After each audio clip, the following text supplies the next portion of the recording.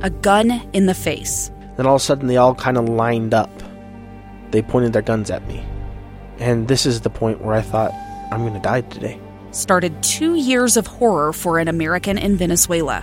They said, you need to give us your phone and get ready because you're coming with us.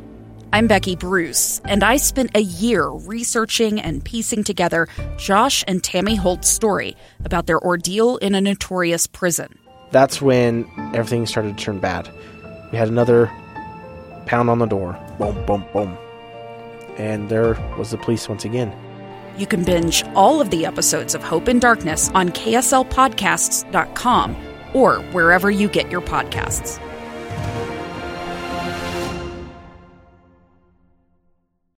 Inside Sources. Inside Sources with Boyd Matheson. Well, almost. It is Inside Sources. It's not Boyd Matheson. Marty Carpenter sitting in for Boyd today while he's enjoying a slightly elongated holiday weekend. We're glad he gets a chance to go do that. Good conversation last segment with the president of the University of Utah, Taylor Randall. And let's shift gears a little bit and talk about refugees. And Utah has been a leader, I think, nationwide in accepting refugees. And I think we do a tremendous job as a state in not only welcoming people, but helping them assimilate into our community and to feel at home here. But there's sort of this national policy and then a state policy. And as a state, we want to welcome refugees. And as a nation, there are some things that we do and some that we could probably do better and some things that may need some tweaking on how we accept refugees into our community and how we make them part of the fabric of our community. The United States takes in tens of thousands of refugees. We could take in tens of thousands this year, and that's following a record low last year. So while many people think we're making great strides in welcoming more refugees, there could be some issues that the U.S. government needs to iron out still. And we want to bring in an expert on this, Danilo Zak, from the National Immigration Forum in Washington, D.C., where he serves as a policy and advocacy manager. Danilo, thanks for taking some time with us today on Inside Sources. Hi, Marty. Thanks so much for having me. Can you give us some context first and foremost? How many refugees is the U.S. slated to welcome this year? Yeah, that's a great question. So there's sort of two different numbers here. The first is the one that the administration, President Biden, has set for the year. And that's sort of a ceiling. Most administrations treat it as a target and try to reach that number of refugees. And the second number is, how many refugees are we actually on track to resettle this year? And usually those are, almost one and the same. Most of the time, administrations are resettling just about the number of refugees they've set as the target at the beginning of the year. This year, though, it's a bit different. So the Biden administration has set a really ambitious and aspirational target of 125,000 refugees for this fiscal year. We resettled more than that in the 80s under President Reagan. We resettled, well over 200,000 refugees. But right now, at least, we're only on track to resettle 13,700 refugees this fiscal year. Now, it's early. The fiscal year just started in October. And there are some reasons why we haven't been quite at the pace that the administration set with its target of 125,000. But there's a lot of work to do. And we just got numbers for December, and they sort of remain on this slower pace. So we're really looking to see how can we rebuild this program to one that can come close to that target. Because, as you mentioned, and Utah's been an incredibly welcoming state in this regard, but refugees make really significant contributions to the U.S. economy as entrepreneurs, consumers, essential workers. And it's important that we resettle them and also help them integrate into our communities. So the cap number around 120,000, we're about 13,000 into it. Give me some context for 2021. Was the cap as high, and did we end up welcoming far fewer? Just help me understand some of the numbers there. Yeah, sure. So 2021, the cap, 2021 started, at least fiscal year 2021, started in October of 2020, which is how these things sometimes get confused. But yeah, so fiscal years are always the year that the number's the year that it ends, right? That the fiscal year ends. So yeah, that makes sense. Yes, exactly. And so sort of half under President Trump, half under President Biden. And President Trump had set the ceiling, the target at 15,000, which was going to be a historic low. And then President Biden, initially, he had said that he was going to raise it sort of mid-year when he took office, and then delayed for a little bit. And then finally, he did raise the ceiling to 65,000 last fiscal year. But ultimately, we only resettled about 11,000 refugees, which was a historic low. So, and there were a number of problems. You know, one of the things with the refugee resettlement system that it's important to recognize is that this process, while we may think of it as beginning when the refugee is resettled here, it actually begins years earlier. So, you know, most refugees need to be referred to the program while they're in a refugee camp, then go through what's really multiple years of security screenings and medical screenings, interviews, various checks, biometric tests and things like that. That can take a couple years. So when there's problems in that pipeline, and when the pipeline has been sort of decimated and backlogged, then even when a new administration comes in and says, we want to increase resettlement, it takes much longer than that. You know, there's a saying that it's easier to tear things down than to build them back up. And that's been largely true, I think, for the Biden administration. It's really been fits and starts rebuilding this program. And that's part of the reason why we had a historic low resettlement number in fiscal year 2021. And, you know, really we're hoping, and there are some positive signs, that we can see a real increase here in fiscal year 2022.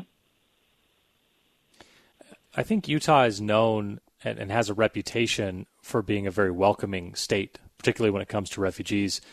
Whether here in Utah or nationally for this answer, what do we need to do better when it comes to refugee resettlement, the entire process, either what regular folks can do to welcome people or just what the actual process is from a government policy standpoint to help these refugees?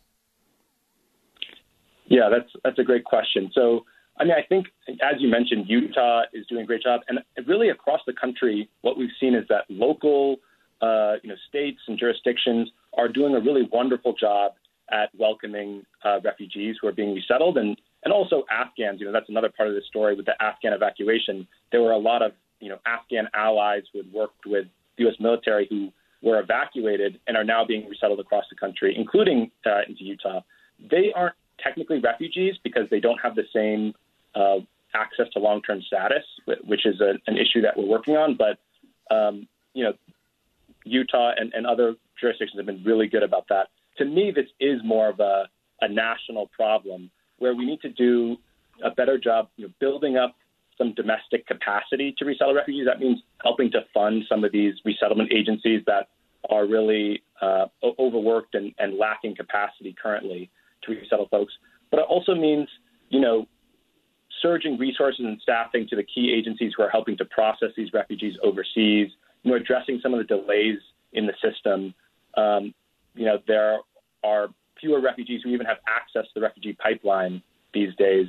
And we need to do a lot of work to help rebuild this program overall so that we can increase those numbers back to where they were, in the 1980s when this refugee resettlement program was started under President Reagan. Can you give me and our audience an idea, just some context really, of how well the United States does compared to other countries? We always get faulted for that we have a very U.S.-centric view of the world, and so we know, okay, there's a problem in Afghanistan, and we're going to welcome refugees here.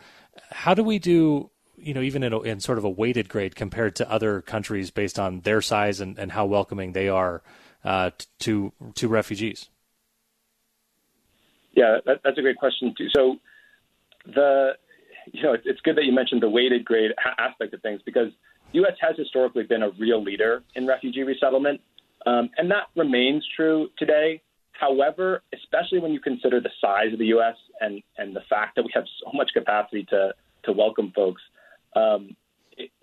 in terms of per capita refugee resettlement, we aren't doing as good a job as Canada, for example, as many other countries in Europe, in Germany, for example. So, and we've been slipping a little bit in that regard. So while we used to be, just a leader in refugee resettlement, both in terms also per capita, now we're starting to slip, especially over the last 4 or 5 years.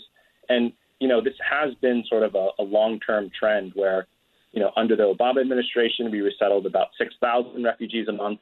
Under the Trump administration, it was about 2,000 a month. And so far under the Biden administration, and again, part of this has been just a difficulty in rebuilding the program, it's only been about 1,000 refugees a month who have been resettled.